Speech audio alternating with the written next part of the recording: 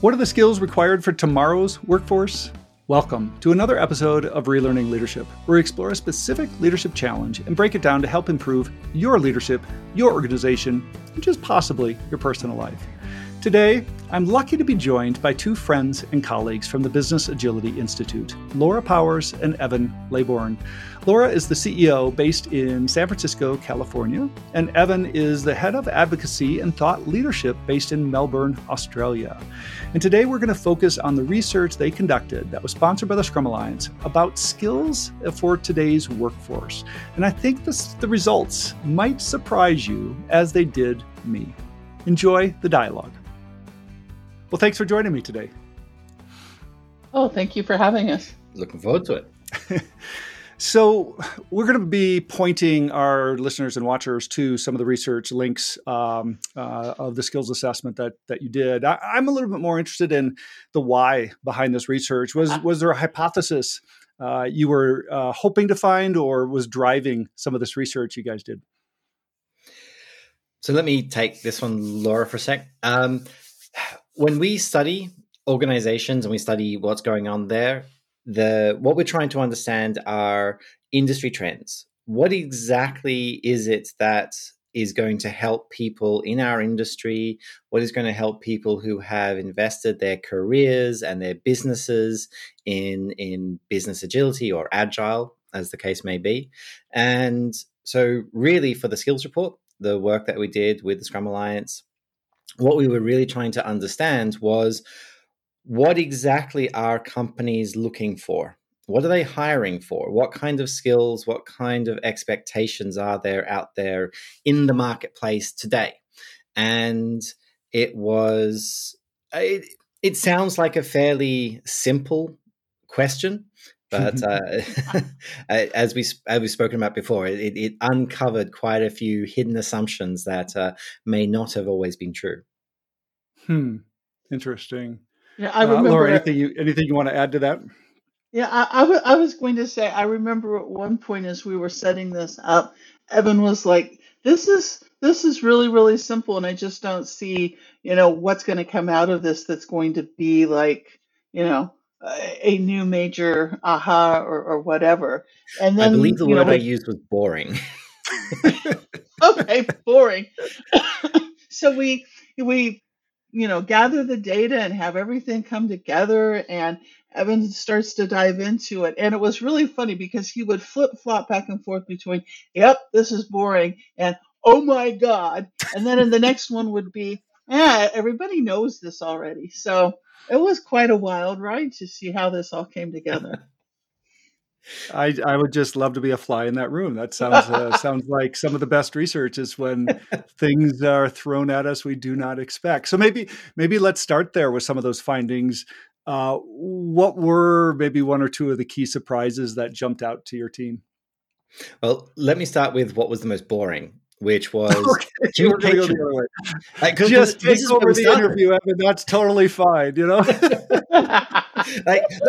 But this is where we started. So we started with the what were the skills, and we're doing the analysis. We're mapping responses because it's all qualitative. We're looking at survey responses as well as job descriptions. So published job descriptions on LinkedIn and so forth.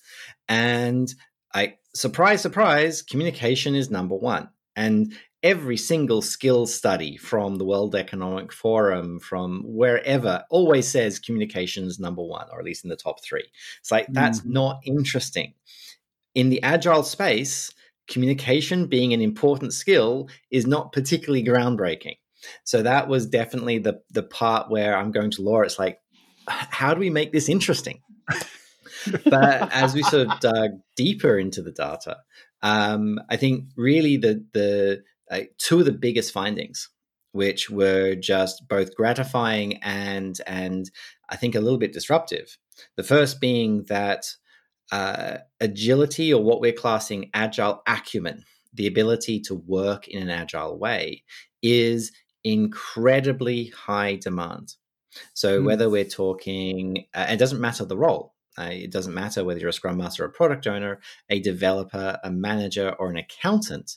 the expectation of organizations is that you are working in an agile way, or that you can work in an agile way. It doesn't have to be Scrum, doesn't have to be a traditional agile framework, but they're expecting that acumen, that ability to exist within people. That was, I think, a bit of a surprise to see how strongly that came out.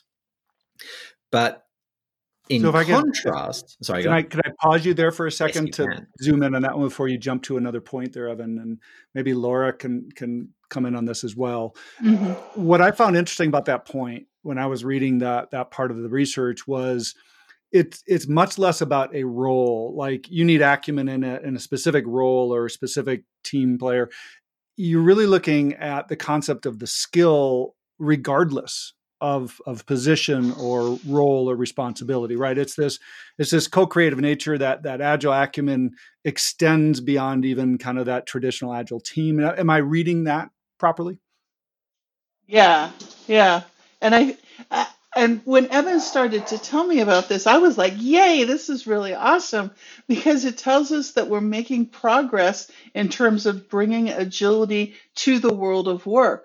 It's no longer this special thing that some people in the corner are doing, or that this team is bringing to us, but now it's becoming, it has infiltrated how we work to the point that we expect that people have these skills. And to me, it's a sign of progress. And I just thought it was awesome, because I don't think we expected, like Evan said, to see that strong of a signal for that in the survey. Yeah. It goes to the ubiquity, I think, of agility. I think you were kind of saying, you think even at the outset of that report, like, okay, agile's everywhere in a sense, and that's good and bad. But Evan, you're going to counter that point. Maybe I'll let you continue. Well, actually, I'll build before I counter, I'll actually build on that, because one of the things that was really interesting when we were looking at the job descriptions in terms of this agile acumen is because it gave us this sense that agile has won. You see all of these blog posts and LinkedIn articles and so forth. It's like agile is dead. And and that is, it's a frustrating, it's a very negative attitude. And some of the points are valid that these articles raise. But when we look at it, it's like, no, agile is doing very well. Thank you very much. It has almost been commoditized. It's become a standard. It's what people and organizations are expecting. Now, agile as an industry, that one may not be what it was 10 years ago. I'm not saying it's dead, but it is certainly pivoting and evolving. The business model that worked 10 years ago, that's dead. And I think that's where a lot of the tension has come out, because there has been tension since the publishing of this report. So I think what I'm hearing from that is Agile is very much alive as a concept, as a value system, as even processes and frameworks inside organizations. And the skills and the Agile acumen those people need that are involved in any way with those teams is critical. Yes. Yeah. And which is actually one of the other findings is that Agile acumen. So we were talking about the evolution from T-shaped skills to pie-shaped skills. And one of the things that really emerged very strongly is that organizations wanted Agile acumen, and it doesn't really matter what the and was, and technical skills and management skills. But when we, again, dug deeper, what emerged was this idea of these multidisciplinary people. This was true no matter what. So it was Agile acumen and, but it was also tech and, it was management and, coaching and. It didn't matter what the skill set were. Companies were hiring or preferencing the hiring of multidisciplinary people who had more than one functional area of expertise. And it was all over the place in terms of what the combinations were. But what was common was that there was always this combination. And so we talk about T-shaped skills in terms of people having that crossbar at the top the top of the T, which is the thin, broad skills across numerous areas, and then that one deep subject matter expertise. But that's not what companies are hiring for anymore. They're wanting, and we're calling them pie shape. If you think about the letter for pie, 3.1415 rather than like eating pie, which it's I was just about going to say, coming up on our U.S. holiday of Thanksgiving here, it got me hungry. Indeed. But when we think about that symbol, we got those multiple depths, multiple areas of functional expertise. There's other people who are talking about comb-shaped skills. The ability to go. So even more ways to go deep than just pie. Now, on a related note, one of the other fascinating outcomes of the report is that hiring managers are not always articulating what it is that they're looking for. So there's places where like communication comes out as really important. And in addition, there's an unspoken amount of screening for that makes it even bigger. And a lot of the skills, including agile acumen, are like that. And I'm guessing that there are people who are trying to figure out, well, what does it take to get a job in the current economy? And some of it is thinking about those skills and how do I demonstrate it, even if it's not front and center in the job description for what I'm applying for. Interesting, because it's relating to, I was listening to another podcast, and I'm going to forget the name here. They were talking about the corporate ladder, right? Thinking about your career as going up a ladder, which is very linear. And this particular author was talking about change that to a pyramid, right? Go horizontal first, build a stronger base, and give you more resiliency as you climb in terms of leadership. I thought that was a really interesting. I think it relates to what you're saying, right? Having a breadth, going sideways creates more flexibility. It creates more resiliency. It creates more ability to work in complex systems. Is that an accurate connection? And actually, we talk about people having a career mosaic, not a career ladder. So if you think about a mosaic with little tiles that fit together to create a picture, some of them are on top of each other and some of them go side to side. And I think one of the things that leaders need to consider, moving forward into whatever our future is how do you help people redefine what success looks like? Because it's not your dad's old, organization or your mom's, org chart. This is a new look. And what I saw some study that said that 30% of, I want to say it was millennials, have no interest in a management job. So what's successful and what does that look like it's the wild, wild west again. Well, speaking of leaders then, so if we're looking at, all right, the employees as being kind of more agile acumen, and I would assume that applies to leaders, and this multidisciplinary pie, comb, whatever we might call that, I assume that could apply to leaders as well. Extend this out to leaders a little bit more for me. What is it that maybe you're finding could relate to more of that leader's role and how they're behaving in organizations or the place that they play, I guess, in these organizations? But that's exactly what we found. So management skills, I'll use the word management rather than leadership. Management skills in combination, multidisciplinary, with whether it's coaching skills or technical skills, whether it was management. So obviously communicate, like the human skills, the communication, the influence, that was always there. I'm talking about like the functional skills here. Yep. But the expectation was that management, leaders in organizations themselves carried multiple areas of expertise. A very common one that we saw across multiple organizations who were hiring managers was management skills with product, management skills with technical, and management skills with coaching.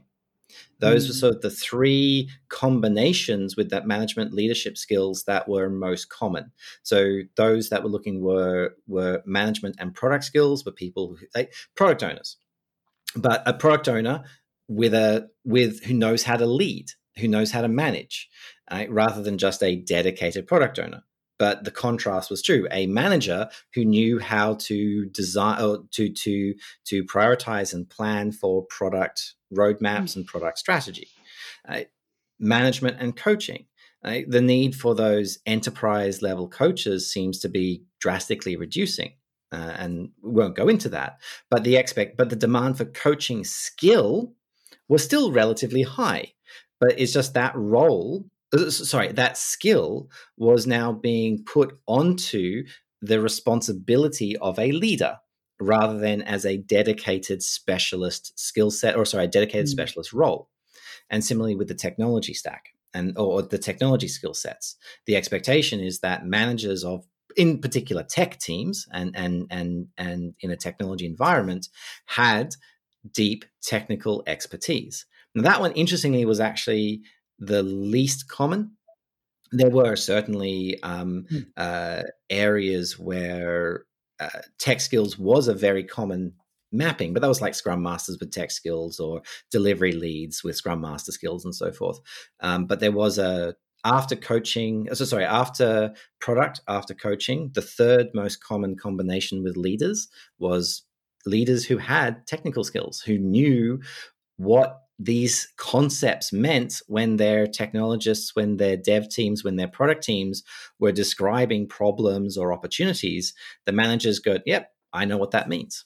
And that was something that I think a lot of organizations had been struggling with because they had a lot of dedicated managers, people who had management skills and leadership skills, but were lacking the cross skill. But interestingly, almost as many organizations had the exact opposite problem, where they had people in leadership and management roles who were good technologists, good product people, or good coaches, but didn't have the management skill. And the contradiction is organizations weren't developing them, weren't paying for them to develop their management skills. But that's an entirely different conversation. But having that multiple set of skills, incredibly important. I was going to say, what I'm hoping is maybe we will see a return to something that was more prevalent in the early days of my career. This was way before the Agile Manifesto. But you, as a leader or a manager, you could only get to a certain level in the company before you needed to do some number of lateral positions. So it wasn't a promotion, but let's say you were in business operations. That's, you came in and that's where you had been working, and you needed to go do a lateral position for some amount of time in product development where you were part of the team that had to ship product and make that happen, and vice versa. And when we talk about what does it take to develop these pie-shaped skills, it's not just go take a 2-day course on something. Some of it is getting real hands-on experience doing something else, something new to you, and then adding that to the portfolio of skills that you have. The issue is in the last 30 years, companies have become increasingly focused on, we've got to do what it takes to hit the numbers this quarter or to ship this product to whatever. And they're looking to find the perfect person who already comes with all of these skills and all of this experience. And they're not creating the space for people to move into something that has the headspace for them to grow and then adds to the richness of their experience and their skill set for the future for the company. So I think that's a call to action to some of the executives who might be listening to this podcast, and to the leaders who might be looking at, what can I do to really help our organization have the resilience and the longevity to thrive beyond just what we're going to do for next quarter. Let me maybe touch on a couple of points. First, on the Evan point, you mentioned two problems, right? One is the technologist or expert in some field having trouble shifting into coordination and people roles, right? Into that leadership sense. And then the other side of that is the leader who does it, and then we call it getting hollowed out. You kind of let go or completely delegate everything, and all of a sudden you're kind of aloof, right? You're not connected to the work. You're not close enough to the work to understand the work, and all of a sudden you become a little bit unvaluable in that sense. And it sounds like you're seeing both sides of that pendulum swing. And we see those people in our classes all the time. And it's just sounds like it's coming out. So that balance, it sounds like it's really critical. We can't let go, but we also need to develop those leadership skills. So I really love the phrase you use of hollowed out. I've not heard that before, and I think that's absolutely brilliant. It's exactly what's happening. Early in my career, I was a public servant for the Australian federal government. And anyone who's been a public servant, and I think America's got a very similar kind of approach, it's a very linear career path. And one of the big problems in the public service, especially when you're talking with, say, technology, is that the public service has cross bands. You get paid in a certain band. But the bands are based on your hierarchical level in the organization, your management level. When we're talking about, let's say, technology and technology teams, the market rate for a technologist is higher than an administrative clerk, but they are hierarchically equivalent. What would happen all the time in the public service was, in order to pay anything like a market rate, people were put into much more senior roles, into management level roles, when really all they needed was a really good software developer. But the minute you got into those roles, you were expected to lead teams and all this kind of stuff. And so what you had were a lot of very inappropriate people in roles. And they just didn't have, they didn't want to be managers. They didn't have the expertise. A couple of years later, I used to work for IBM. And there's issues, don't get me wrong, but one of the good things that IBM does is they have a dual band promotion. You can actually be promoted as a technologist multiple times, basically your entire career, right, and never once lead people. And it's that distinguished engineer track is what they call it. And they've got the management track, which obviously it's like management, sales, account management, all that kind of stuff. But this idea of having, and Laura mentioned in terms of this is not your parents' business. There's no more corner office.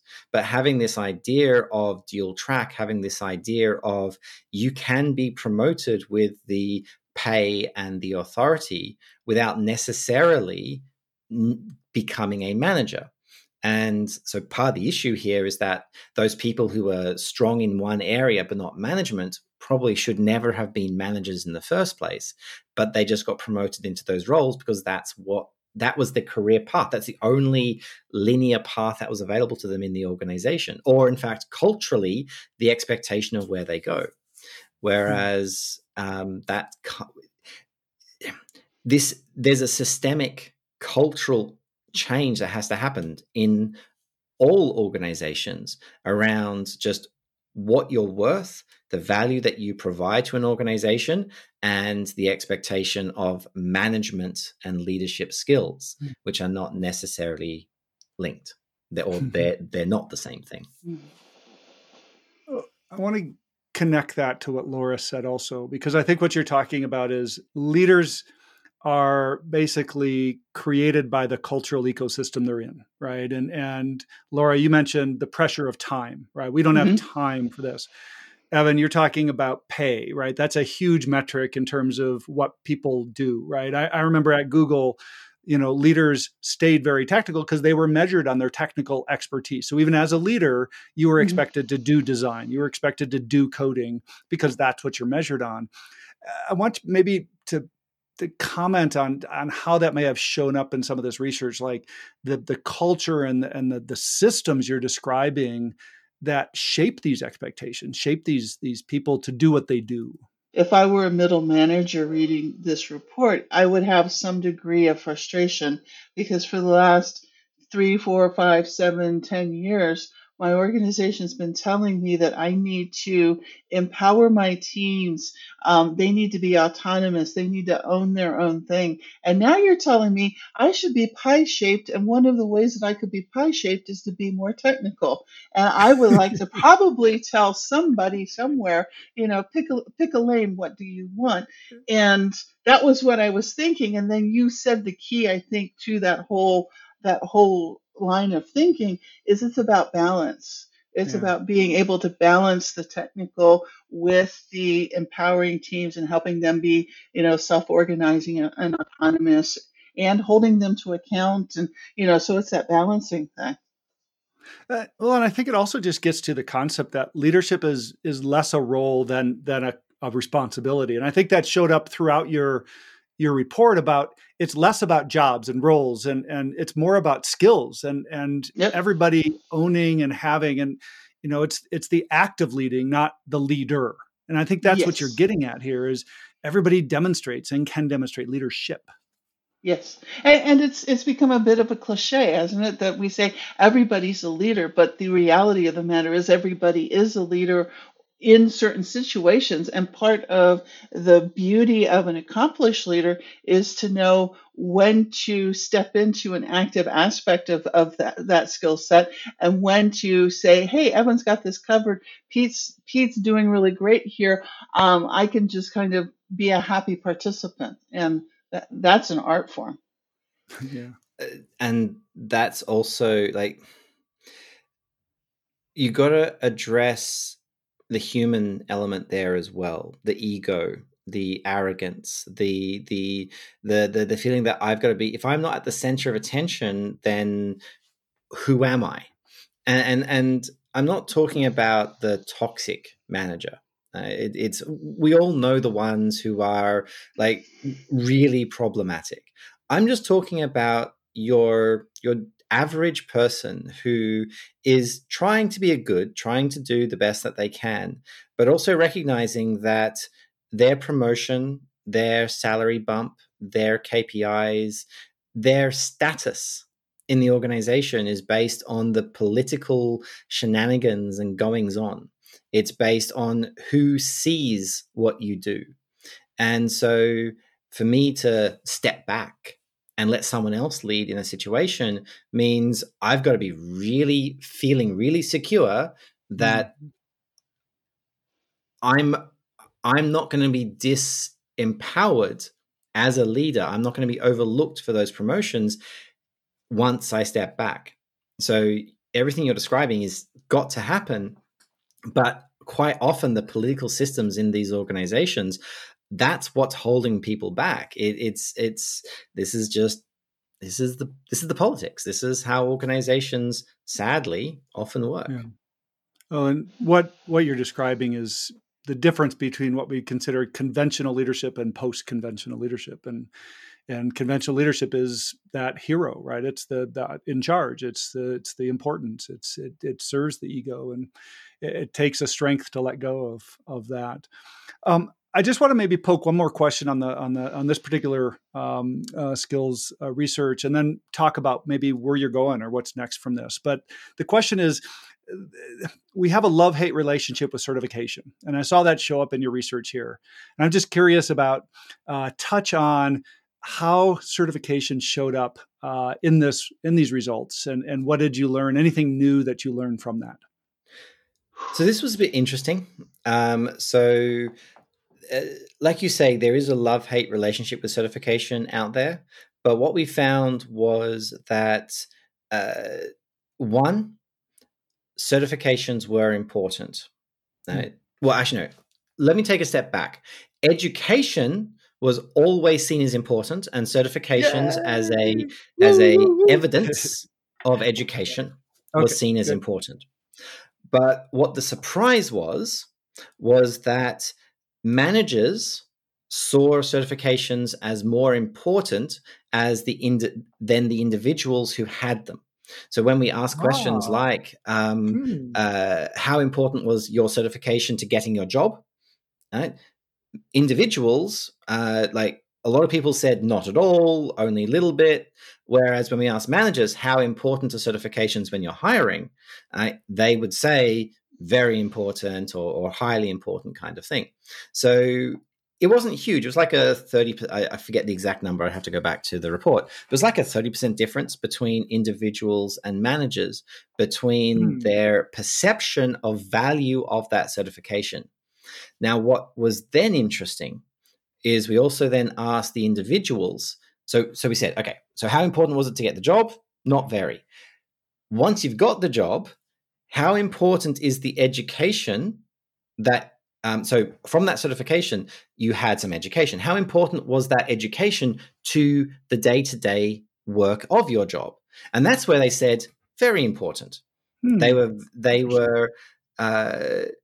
They didn't see the certification as the important thing, but they saw that the true value in, I can do more things because I've learned to do more things. So it's almost like individuals kind of undervalue that evidence of the education, but still see value in the education. Whereas managers value the evidence because that's how they recruit people. They don't know you're good until you've started. And to get you started, they need some kind of proof that you can do the job. And that's where the certifications come in. I want to, maybe put raise a glass to education. So I'm on that side of the fence, and you're surprising me because I always envision people on the employee side gravitating to the certification to get the job, but I'm hearing it from the other side, and that's surprising to me. But not now that I'm hearing it, not maybe I shouldn't be. There was another piece of the research that I thought was rather interesting. Evan, was it about 30% of the people in the survey said that their company would pay for their professional development, for their education. So, and there's some regional differences in this, but if you think about it, only a third of folks are getting the support from their organizations to develop these new skills so that they can continue to contribute and grow for the organization. It's an ongoing concern of mine that individuals don't always own their skill set and their professional development, to the point of, if I work at a place that has a kind of a crappy professional development program, or maybe even a non-existent one, that I'm going to take personal responsibility for creating that and saying, hey, we're on the doorstep of the last month of 2023. What is it that I want to learn and to grow and to practice and to experience coming into 2024 that will help me be able to bring more value to my organization, be more employable, all of that sort of a thing. And if I were to plant a seed for folks who are listening to this podcast, that would be one of them. Would just be to say, do you own it, and what are you doing to grow in the way that you need to grow, regardless of where you're planted right now? Because the guarantee is that you probably won't be planted there forever. You're going to move, things are going to change, whatever. So be ready for it. Yeah, nobody can take care of brand you except for you. Yeah, so yes, invest absolutely. in yourself. Absolutely. And connecting, Laura, to your stat of 30%, it matches the data we've seen from the Ken Blanchard Institute, who says about 30% of leaders also get formal education, mentoring, or coaching. So it sounds like it's no different than other types of leadership or employee development going on. Yeah. Well, this has been fascinating. I'm curious maybe where you're headed with some of this. I know you've got your Business Agility Institute report coming out again for 2023. Looking forward to seeing that. Any other kind of interesting research you have on the horizon that we should be looking for? Oh, great. Head of research. How would you answer? All right, so let me give you a bit of a preview for the Business Agility Report, because it links in. There's some insights that link to what we found with the Skills Report. So, two key insights. Number one, every index, every measure on collaboration is down, and down drastically, 8% year on year, which from a statistical standpoint, that's actually a huge drop. So what does this mean? I'm sort of like talking about this fear-based leadership that seems to be emerging in companies. The economic crisis, we've just come out of a pandemic into an economic crisis. Leaders they're seeing cuts. They're afraid that their teams and they are going to be the next ones. And so they're building walls. And so companies are, they're not innovating as much. They're not seeking out new customers. They're just trying to bunker down and protect the customer base that they already have. And inside the organizations, leaders are doing exactly the same thing. So every index on collaboration, every index on those intra-company relationships are all down. And that's obviously not what we want to see, but that is what we're seeing around the world right now. But the good news is that the organizations and the leaders who are not succumbing to that fear-based leadership, who are keeping their eye on that sort of being customer-centric, keeping their eye on business agility, responsive customer centricity, and flexible operations, value-based delivery, are outperforming those that are not. And so the number one success measure, or the number one measure of success this year, is in business impact, financial returns, and business benefits. And so those leaders who are actually being responsive and not reactive to the economic situations are outperforming those who are not. And this is, I think, both highly positive for us as an organization, understanding what's going on, but also very gratifying to see for those organizations who have continued to invest, even though things are tense, things are tight. They're continuing to focus on educating leaders on how to be better leaders, how to manage, how to be responsive, how to listen to the market. They're the ones who are actually growing in this difficult economic situation. Well, I think to the astute leader, right, opportunity bounds there, right? If most are hunkering down, time to shine. So, Laura, I'm going to give you the last word. Close us out here. What would you like to say as our parting thoughts? So, I would say that the call to action for the leaders who are listening to your podcast is two-part, and it's you need strategies to combat two things, because if you can get through these two things, there's great opportunity on the other side. And Evan hit one of those, which is the fear. There's a lot of fear in the marketplace, on your teams, in your business, and you need to find a way to paint a realistic and optimistic picture of what the future looks like. The other F word that you need to think about is fatigue. Resiliency. I accidentally posted something about resiliency some months back. And out of everything that I have accidentally posted to LinkedIn, the response to that was just off the charts. Our people are fatigued. This is what year number 3 coming out, the pandemic, and then all of the aftermath of the pandemic. And so people are tired. And when you add the fear and the fatigue together, it can be a really tough cocktail to deal with. And so as leaders, I think we need to figure out how to help rebuild resiliency and inspire our folks so that they can see the opportunity, because there's so much work to be done in the world of agility and so much goodness that we can create. And, this is one of the speed bumps in the road. And I think one of the things that we're looking to do is, this is the first time we've done this skills research in this format. And we're looking forward to doing a follow-on to this in 2024, because we will start then with 2 data points to be able to see how much of this is a snapshot of this current moment in time and how much of this is a trend. So stay tuned. You need to make sure that you listen to Pete and his podcast because you never know what goodness will come next. Oh, I love you, Pete. All right, checks in the mail there, Laura. Yeah, thank you. Well, Evan and Laura, I just want to say thank you so much for spending some time with us today and sharing your results and even just the effort you put into the research. Our community's better for it, so thank you. Oh, thank you. Thank you. Thank you. Relearning Leadership is the official podcast of the Agile Leadership Journey. Together, we build better leaders.